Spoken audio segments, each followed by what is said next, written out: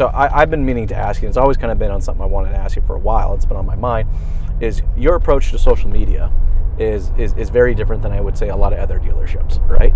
I mean, if I go to your social media account, I see more pictures of people than I necessarily see pictures of cars. When you look at most dealerships, like social media accounts, it's just, let me show you all my cars, right? And they think that's social media, but you bring a very kind of a personal family element to it. So I'm curious, why? So when I started my social media account, it was actually my own personal account that I turned into the business one.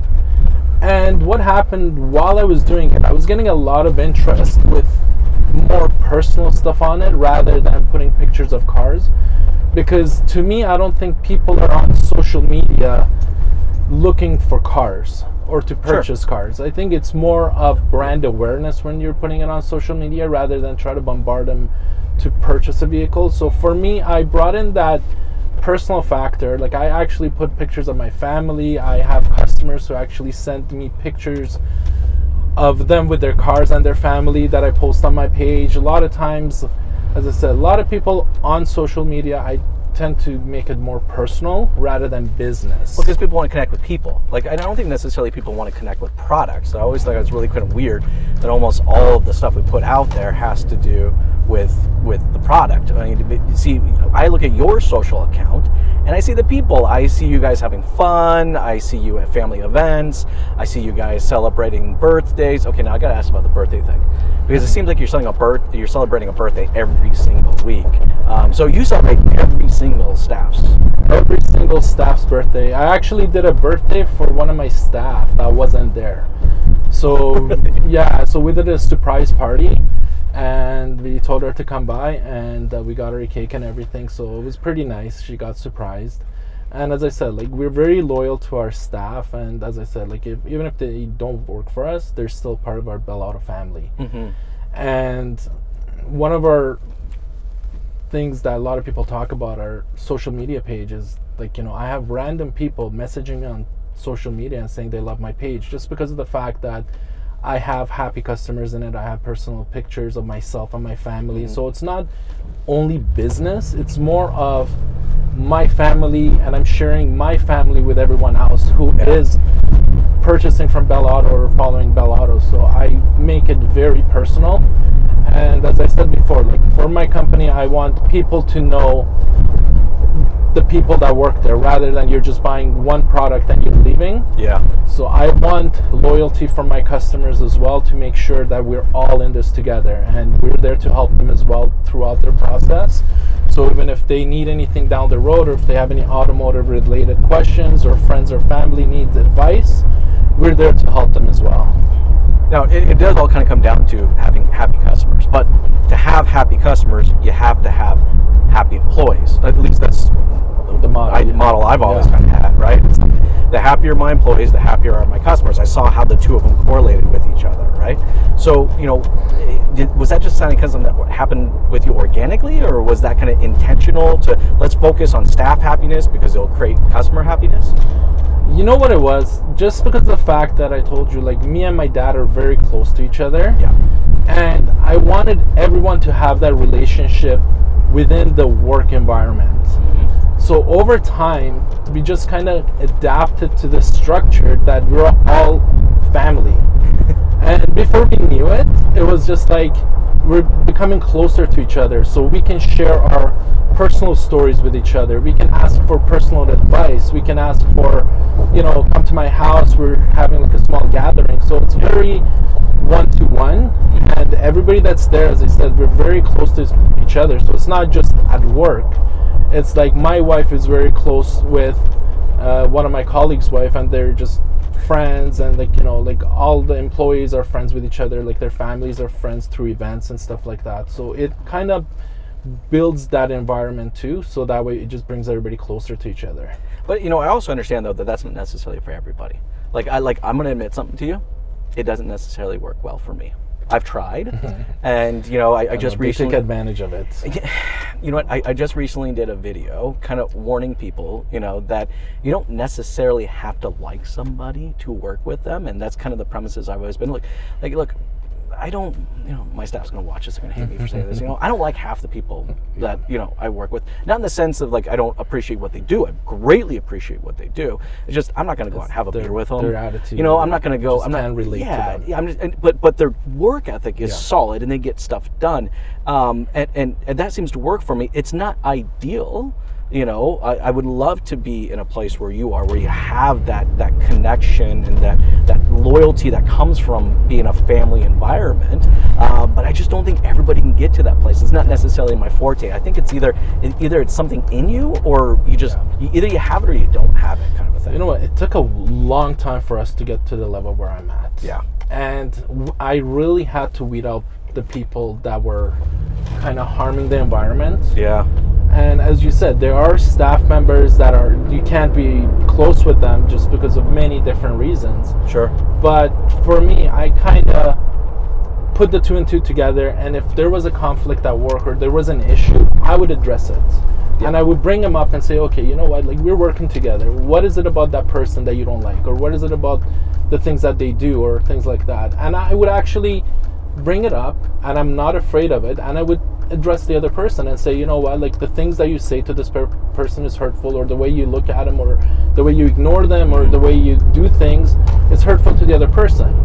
And honestly, it's helped us a lot, and we adapted to this culture that if something happens, basically address it right away. Don't hold grudges. Don't if someone says something about you, like, don't hold back on things, just bring it out. If someone did say something, it might have been unintentional, it might have been something that they didn't mean to say, and maybe it was just at the moment that they said something they didn't mean. Yeah. So a lot of times we've solved a lot of issues just by talking to each other. Like, as I said, they're very mature people, the staff that I have, and we don't have those conflicts, but at the end of the day, if something does come up, we try to address it right away. And I think that's helped us a lot in the past and moving in the future, that we don't have any conflicts with our staff, because, as I said, like, everybody treats each other as family. Yep. And if they do have anything to say to each other, if there's a problem, they'll try to resolve it themselves. If they can't resolve it, they'll come to me. And they're very surface stuff. So well, I think resolution is really key if you're going to create that type of environment, right? I mean, you got to think about it. Like, I've been in a lot of dealerships, right? Hundreds, maybe thousands of dealerships, and I got to admit to you that I don't know of a lot of dealerships that have a solid resolution strategy. It's kind of like, look, employees are going to have issues with each other. It happens. I mean, hell, I actually saw a fist fight break out one time over a split deal. You know what I mean? No, it's true. So it's like, I think if you're going to maintain that type of environment, you have to have that resolution strategy. Now, again, was that something that was kind of planned, or was that something that kind of came about because your goal and objective was to create that family environment? I think what it is, it's about respect. Okay. And that's the main thing. So if you care about your staff, if you respect them as individuals, I think you'll have a different approach to them. A lot of times I believe in different dealerships, maybe the management who's in charge does not care about the company as much as the owners do. Sure. And I personally feel that hurts the company, because a lot of times those managers are there for the dollar sign and numbers. Yep. So they don't care about the staff that works there. They only care about the stats. And to me, we tend to do both. So it's not only about numbers, it's about the individuals working there too. So we try to make sure that all the staff and all the people that we work with is happy. And by that I mean making sure that they don't run into conflicts with each other. 100%. If there's a split deal, they're the ones who actually offer to help each other. They don't even do split deals at my dealership. Like, if someone needs help or the other person is not there, they'll be more than happy to do it for free. That's taken years and years of empowerment into a team to be able to get to that place. And that's what I'm saying. And that's the reason I'm bringing it up, because I think people that are watching or listening to this, have to know that this is not something that happens overnight. Exactly. That this is, to get to that type of team and that type of environment, it does require a lot of work. And, it's not necessarily the right strategy for everybody, but it's very cool that you guys have embraced that strategy. And I think, honestly, probably out of all the places I've met, you probably executed it the best. It's very effective. And the main thing is, like as I said, for us to be able to strategize it, Yes. is to have everybody as equals. Yes. And that's where I think we mastered it, because if by chance there are people who see themselves above the other person, Yes. they'll never put themselves at that level. So I completely agree. So if there's a manager that a sales staff is doing something and they see themselves at a hierarchy level and they see themselves above that person, they'll never get themselves to apologize to that person. They'll never get themselves to come sit at a table with that person and try to negotiate with them. They'll just see themselves as someone better. Yeah. And I think that's why for us, it's very important that We'll talk to you later, Abdul. We're doing a I know. podcast. We don't I know. Stop interrupting me, guys. Yeah, so that's the thing. So for me, as I said, like, it's very important that we keep that relationship within each other. Yes. To be able to talk to each other, because if someone sees themselves above someone else within the dealership environment, I think that's when you're going to have those problems, because I used to have that ego problem with my staff in the past as well, and I think sometimes the ego gets in the way and they won't be able to get past that ego. And as I said, if you build, ego does affect our business in a pretty big way, doesn't it? Big time. The way we manage people. Oh, 100%. I mean, heck, the way we buy cars, the decisions we make in our processes. 100%. You know, you said something earlier that really struck a chord with me, because, you know, I've recently commented and made a post about this, that how I really feel like from, you know, a used car manager position, that we really have to redefine what that position is. Now, you've already kind of done that. You don't have a manager. It's very different. Not at all. So I want to elaborate and kind of dive more into why you've chosen not to have a manager. The thing about our dealership is we're very family oriented. Yep. And if you want to keep it on a personal level, I personally think the owner should be more involved in day-to-day action. A lot of my colleagues in the industry that are owners, they see themselves at another level. They don't associate with customers. They don't associate themselves with sales staff or even their employees. They feel like just because I'm paying someone to work there as a manager, they should be doing my job. And the thing that I've noticed is the manager doesn't care as much as an owner does. Sure. And when you run into conflicts with customers, or when there is conflicts at the dealership, they tend to favor the people that they're friends with, or they tend to favor the people that has more advantages for them to be taken sides for. So in my structure, there is no team, like there's no one-sidedness. So everybody works as a team. And see, that's the team thing, because I mean, when you think about it, think about what like a typical used car manager role is inside most dealerships, right? I mean, they're wearing 6 or 7 different bloody hats, Exactly. right? I mean, they gotta be a Wall Street stockbroker, they gotta be a marketing guru, they gotta be a hostage negotiator. You know what I mean? Like, the list just continues to go on. And I just think to shove all of these hats, which we love to do in our industry, into one individual is not really a good idea. And you guys, I mean, are really kind of the proof in that pudding. You guys have taken all of those different hats and kind of, you know, shared all of the responsibilities amongst your team, or certain team members are wearing a bigger percentage of the hat than others are. But it never comes down to kind of one person's responsibility. It's everybody's responsibility. Good thing you pointed on that. I think one of the key to our success is the fact that we share the work. Yeah.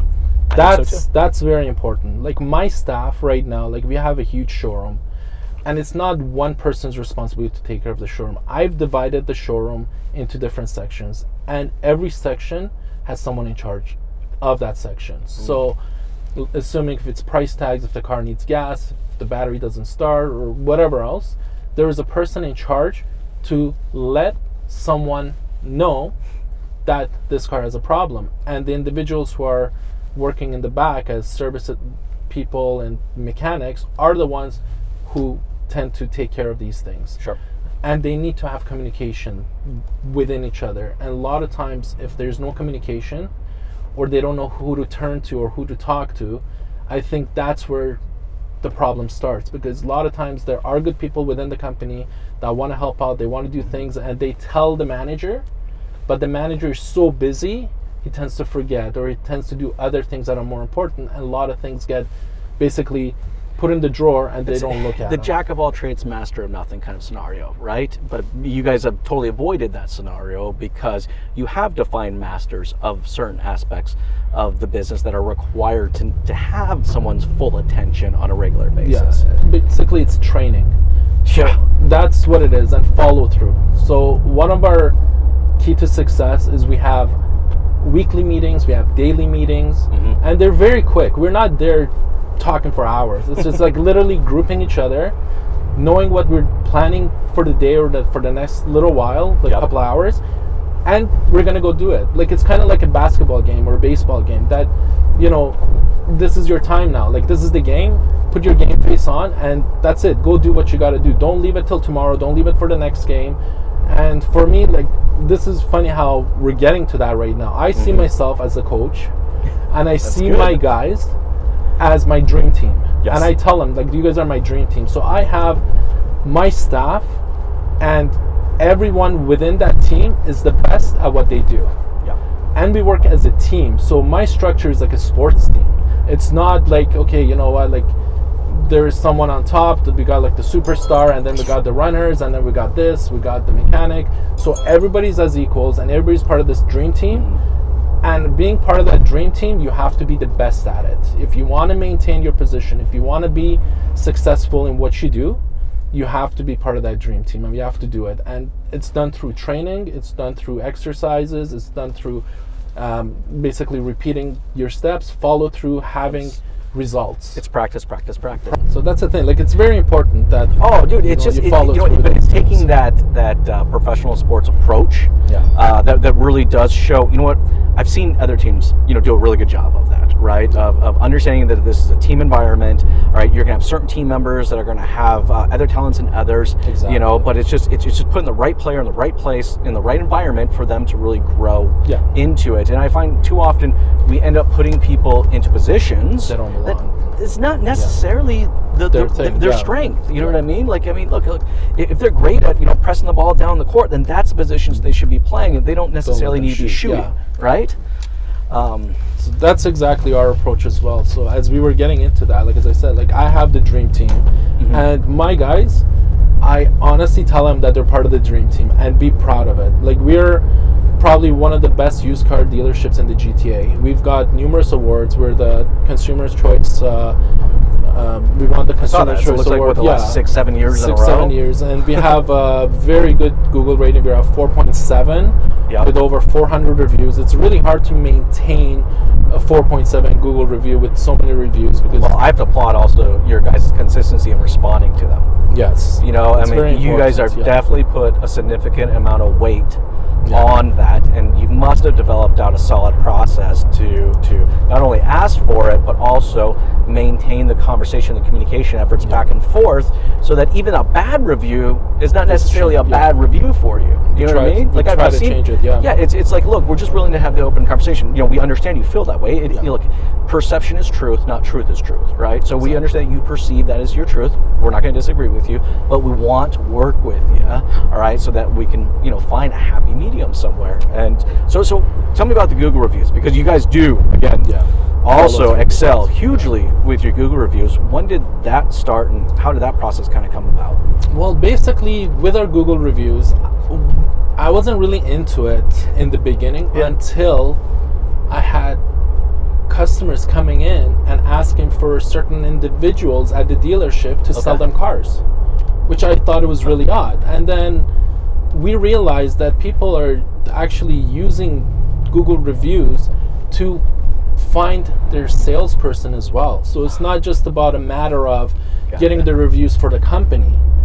It's about your staff.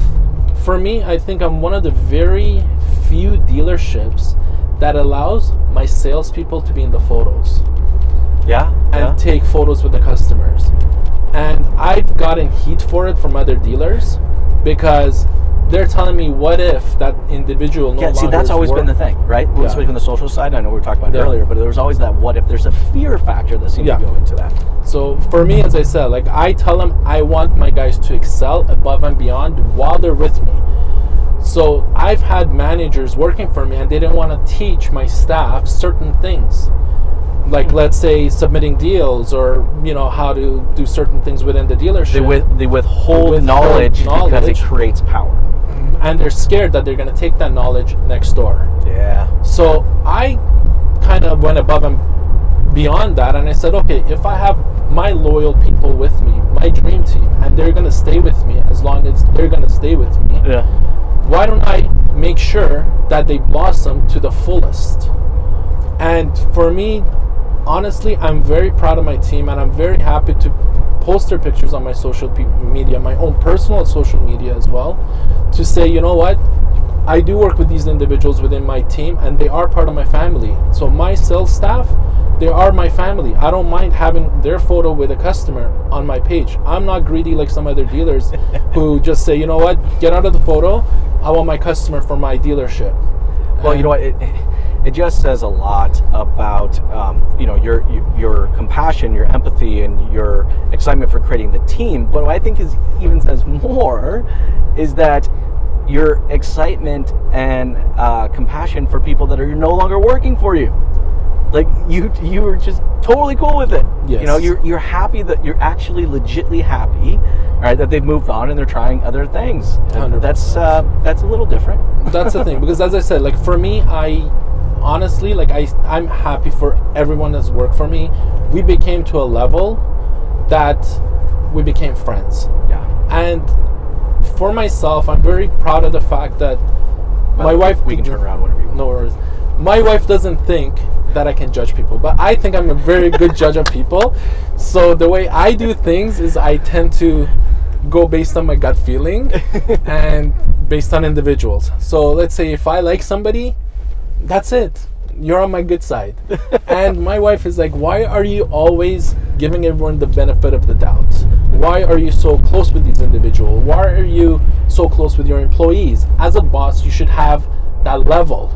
And I think that's but it's worked for you. It may not work for everybody, but for you as an individual, that's 100% what it is. And I want people to know out there that, you know what, even if you're close with your coworkers, it doesn't mean that they're gonna walk all over you one day and things like that. You just gotta judge people and see how they are. Sure. And for me, I think my success has been the fact that I'm very open to people.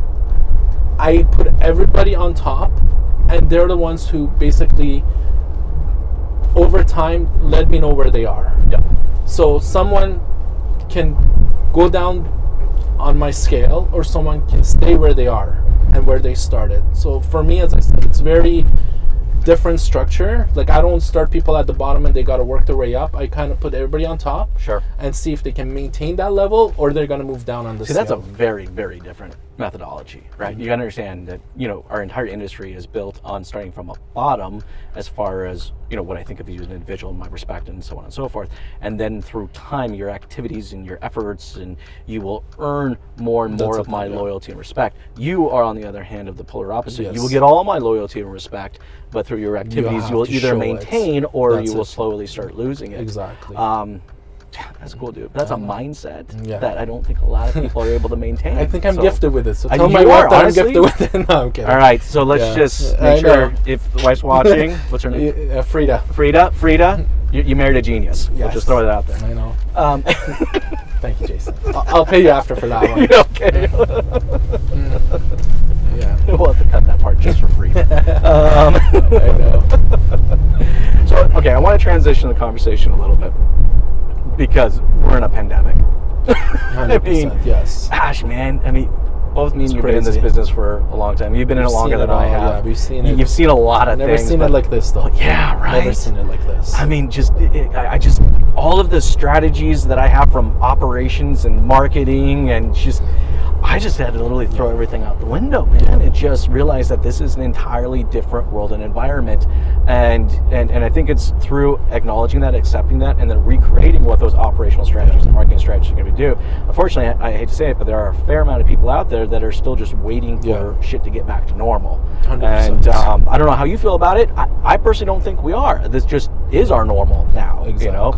From a social perspective, and we've yet to feel the economics of this yet. So there's just a lot to come. But I want to kind of get your thoughts and feelings of kind of like the environment right now and how you guys as a business are approaching it? Well, the reality is, being in business for such a long time, you have to be able to adapt.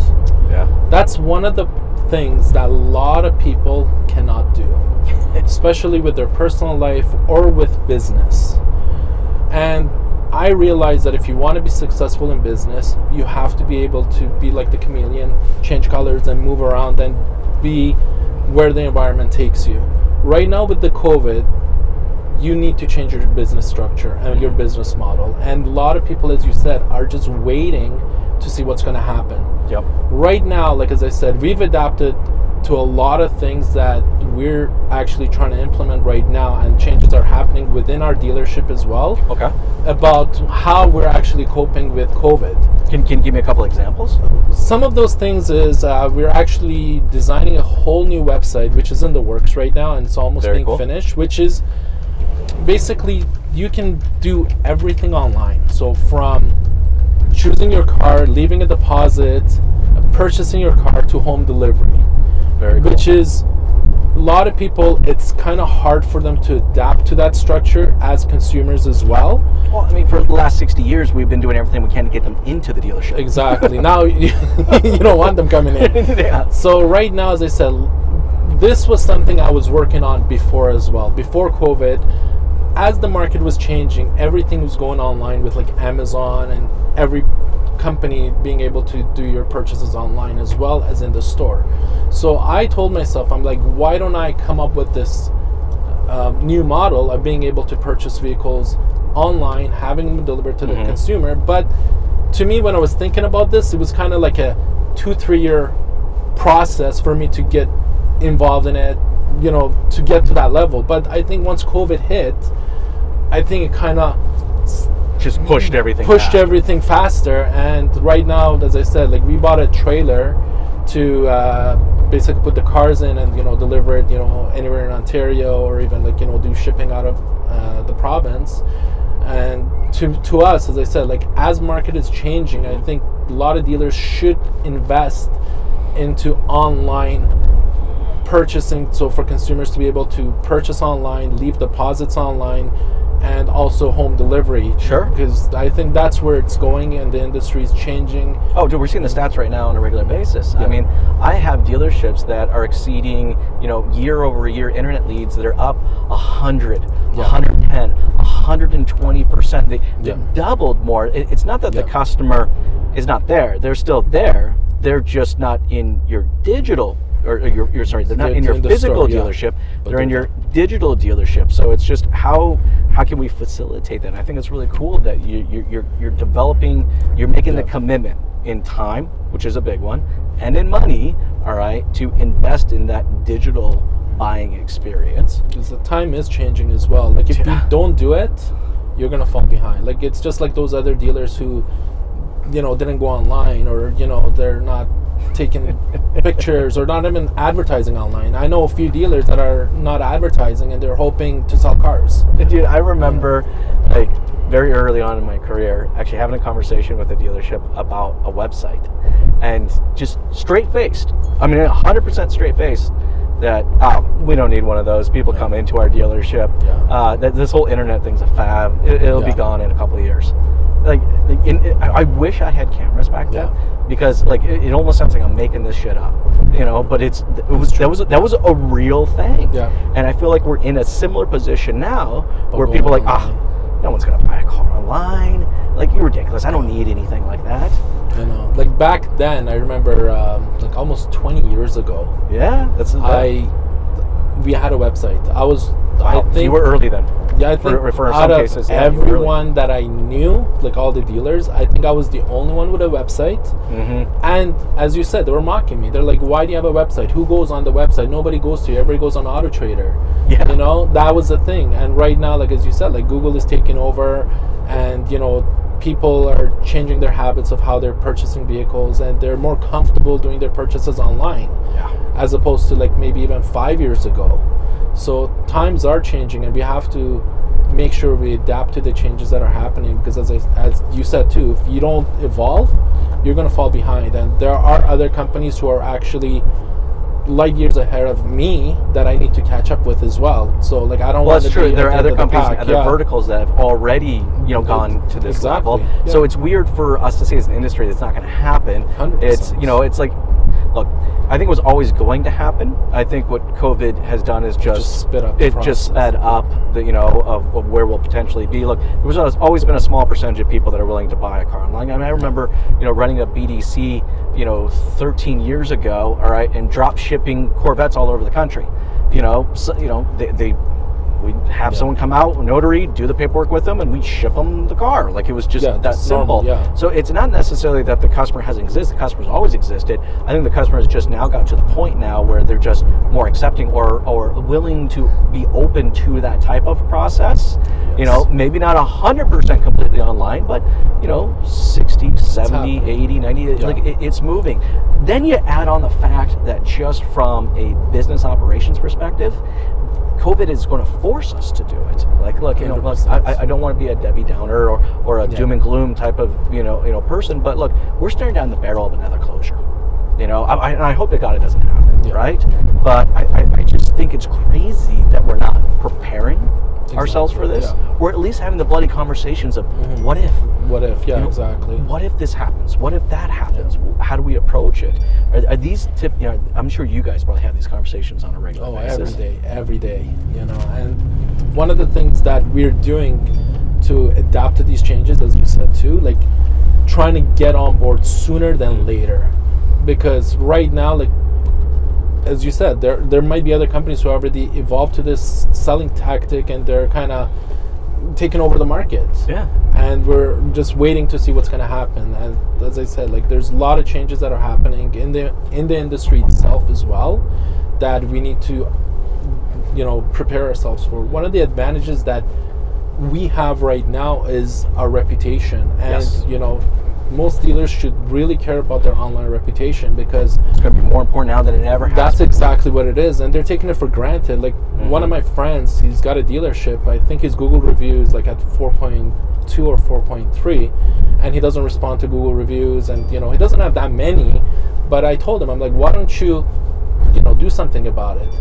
And he just says, you know what? I'm selling cars right now. I don't need it. Oh my gosh. You know what? I can't tell you how often. Yeah. I have a word for it. I call it full belly syndrome.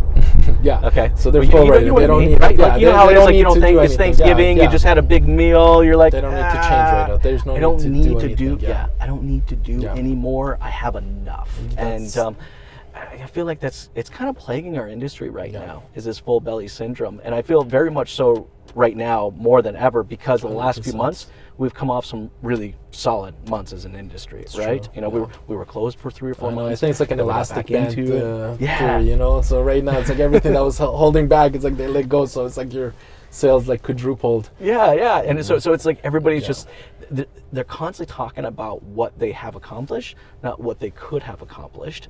And my fear is that that's going to put some dealerships out there in a very bad spot. 100%, especially like the smaller dealers. Yes. And like for me, I'm very busy throughout my time. Like, honestly, I don't have time to eat sometimes. Sometimes I eat like at 4 in the afternoon. That's not what it is. And the problem is I go to some of my friends' dealerships and they're just sitting there on the computer doing nothing. Yeah. I'm like, how do you do it? Like, what is it? And the thing is too, as you said, like they're not motivated. They're not advanced. So let's talk about it, because I think that's a good one, because it's a mindset, right? I mean, think about this. The whole time that I've been at your store, we've been shooting video, been recording a podcast. All right, you haven't stopped operating. Exactly. We've had to take cuts in between. I got to deal with this. I got to deal with this. I got to deal with this. Like, it doesn't stop for you. So I'm curious, where did that come from? Is that something you kind of got from your dad, or is that something that just kind of came from you, or is it a combination of everything? I think this is another gift that I have too. Okay. I can multitask. I can be talking to somebody right now and writing something for someone else and being on the phone with someone.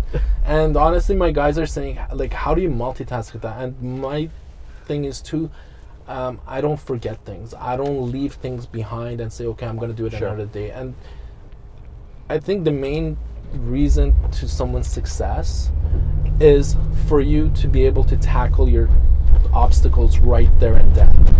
don't wait for it, or don't just wait and hope that it'll go away, because it'll just get worse and it's going to be harder for you to face it later.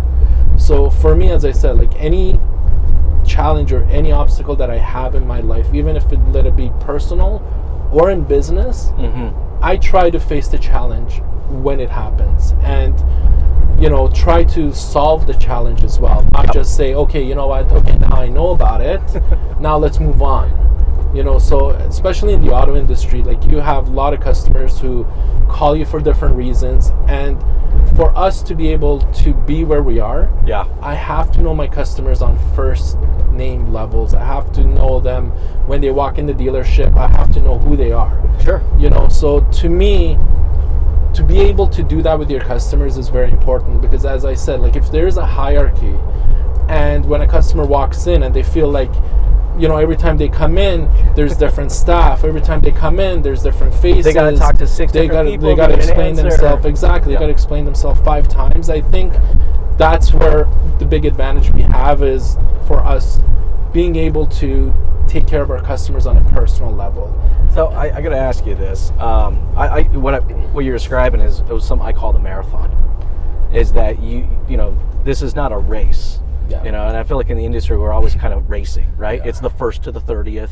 Yeah. It's the beginning of the quarter to the end of the quarter. It's the beginning of the year to the end. Like it's always a race. But I find visiting so many dealerships is that some of the most successful dealerships don't look at it as this start and finish race, but what they do is they look at it as an ongoing marathon that never really has an end. So they personally find this pace that is comfortable with them, and they just continue to always run this pace from the second they clock in, in the morning, to the second that they clock in at night. They run that pace. So, I'm curious for you, like, there has to be this self-awareness, right, for you to be able to know how you run that pace. Is this just, again, another gift, or is this something you had to work at to get to that point where you're consistently running at that pace? I think when you've been doing something for so long, I think it just comes natural. That's true. Because like as I said, like I've been doing this 20 years, and just like any other business, at first you have your struggles, you have your challenges, you need to adapt to certain structures. And as I said, like for me, I think maybe my advantage or disadvantage is the fact that I've only worked at my own dealership the whole time, and I'm the one who implemented anything that actually exists in that company. Yeah. So it's like kind of like trial and error. And I think people shouldn't be scared of trying new things, because a lot of times, as you said, they don't want to do anything because, the structure they have works for them, and they're just going to wait till see how far the structure can take them. Yeah. But on the other hand, like I think they should challenge themselves to a different level to see what challenges they can face themselves with, and how can they resolve those challenges. Because as you said, nobody knew COVID was coming, and half the people weren't prepared for it, and like a lot of dealerships actually shut down. Like a couple of my close friends had to close down their dealerships because of expenses and their own personal reasons. They couldn't keep afloat. They couldn't keep the doors open. Well, I think what it kind of sounds like to me is that mindset that you have is that you're running your race, your marathon, but it's a marathon of one. Yes. You're not running against others. That's you know exactly what I mean? So it's like, is. So you're constantly taking in more, constantly running your race, because it's just you doing it. And good thing you said you don't have these outside sources, 100%. Right? The good thing you said that, because I personally feel in this industry, there's a lot of dealers that look to see what other people are doing constantly, and they fall behind on their own race. Yes. And you said it perfectly, because for me, like honestly, like I don't know what goes on outside my box. I don't talk to dealers. Not that I don't talk to them. I talk to them, but I don't care to know how many they're selling. I don't care to know what they're doing. I got my own style of selling. I got my style of running a business. The only thing I can do is educate myself and my staff through training, podcasts, through different resources that's available to us. Not what Nextdoor is doing or what the other guy is doing, so that way I can copy what they're doing or whatever else. Because as you said, do whatever that works for you. Run your race. Run your race. I like horse racing. I don't not necessarily the betting. Like I bet because it's fun, but I love going to horse races. I think it's just really cool. But the thing with horse races is that they put these little side blinders on, right? So they can't see the horses to the left or to the right of them. And I find that some of the most successful owners, operators that I've met in this industry kind of has like these naturally built-in, side blinders where they put these blinders on and they're just running your race. Race. That's the thing. You don't know what's going on behind you. That's me. You have no idea. That's exactly no idea. me. I didn't know they were doing that. I'm just that's running exactly me right now. Like as you said too. Like for me, the way I operate my business, I'm just in my little box, and we're just like everyone's full force. And the best thing that I think I can do for my staff is to train them and make sure they get updated regularly, because a lot of salespeople that I do hire that I've had in the past, they don't want to change. No. And that's the problem that I see happening with a lot of people in this industry. They don't want to change at all, like even as salespeople. And especially with salespeople, right? And I struggle understanding that. I usually try to do a really good job of just being open and understanding, other people's truths, because I understand it's just their truth, but I do truly don't understand the concept behind the fear of change. It's like, but I think that's just because we're running our marathon and we got the blinder on, we're running a race. It's like we almost just kind of embrace it. We expect that it's going to happen, and when that hurdle comes, we're just going to jump over it. We're just going to continue to move forward. We're just waiting to see what comes towards you. So like for us, that's kind of built in. But how do you train someone? I'm just curious your thoughts of like how do you train someone to put those blinders on and not be afraid of change, but rather embrace it? The thing with my staff is, especially my sales guys, I try to keep them motivated. Yeah. And I try to assist them and help them and guide them.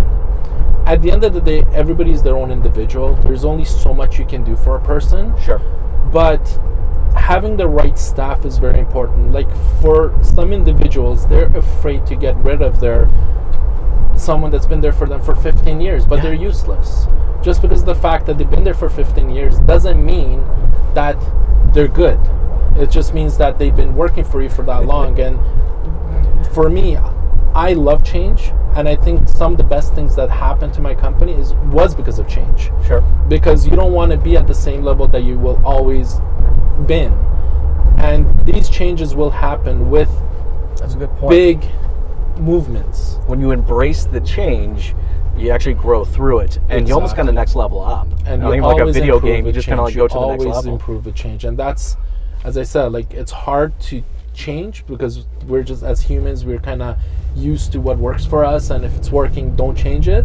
But sometimes, if you kind of take an educated step towards something and basically see the benefits that's going to bring you, you will dedicate your time to make the change. Oh, 100%. Actually, you know what? And on that, I know our time is up. This has been so much fun. But for everyone out there that's watching and listening and would love to kind of follow along with you and the Bell Auto journey, what is the best way for someone to connect with you? Best way for me, as I said, you can follow me on social media. It's Bell Auto 1. But with me on a personal level, you can always call me or text me. And I think that's what it is with Jason as well. Like if you can get in contact with someone, I think that's the best way for the individual to be able to change themselves as well, because you can connect with that person. They're not hiding in the back office. They're not, they're not saying you got to go through this person or that person to get through me. I think on a personal level, for myself, and I want everybody to know, I tend to respond to every one of my emails or text messages or my phone calls. If you go through the trouble of calling someone or asking for assistance or just, being there, I think the least the other person can do is appreciate you reaching out to them and connect with them. Well, dude, this has been so much fun. Same here. It's been a lot of fun, dude. Thank you so much. Thanks. I'll see you next time. See you guys.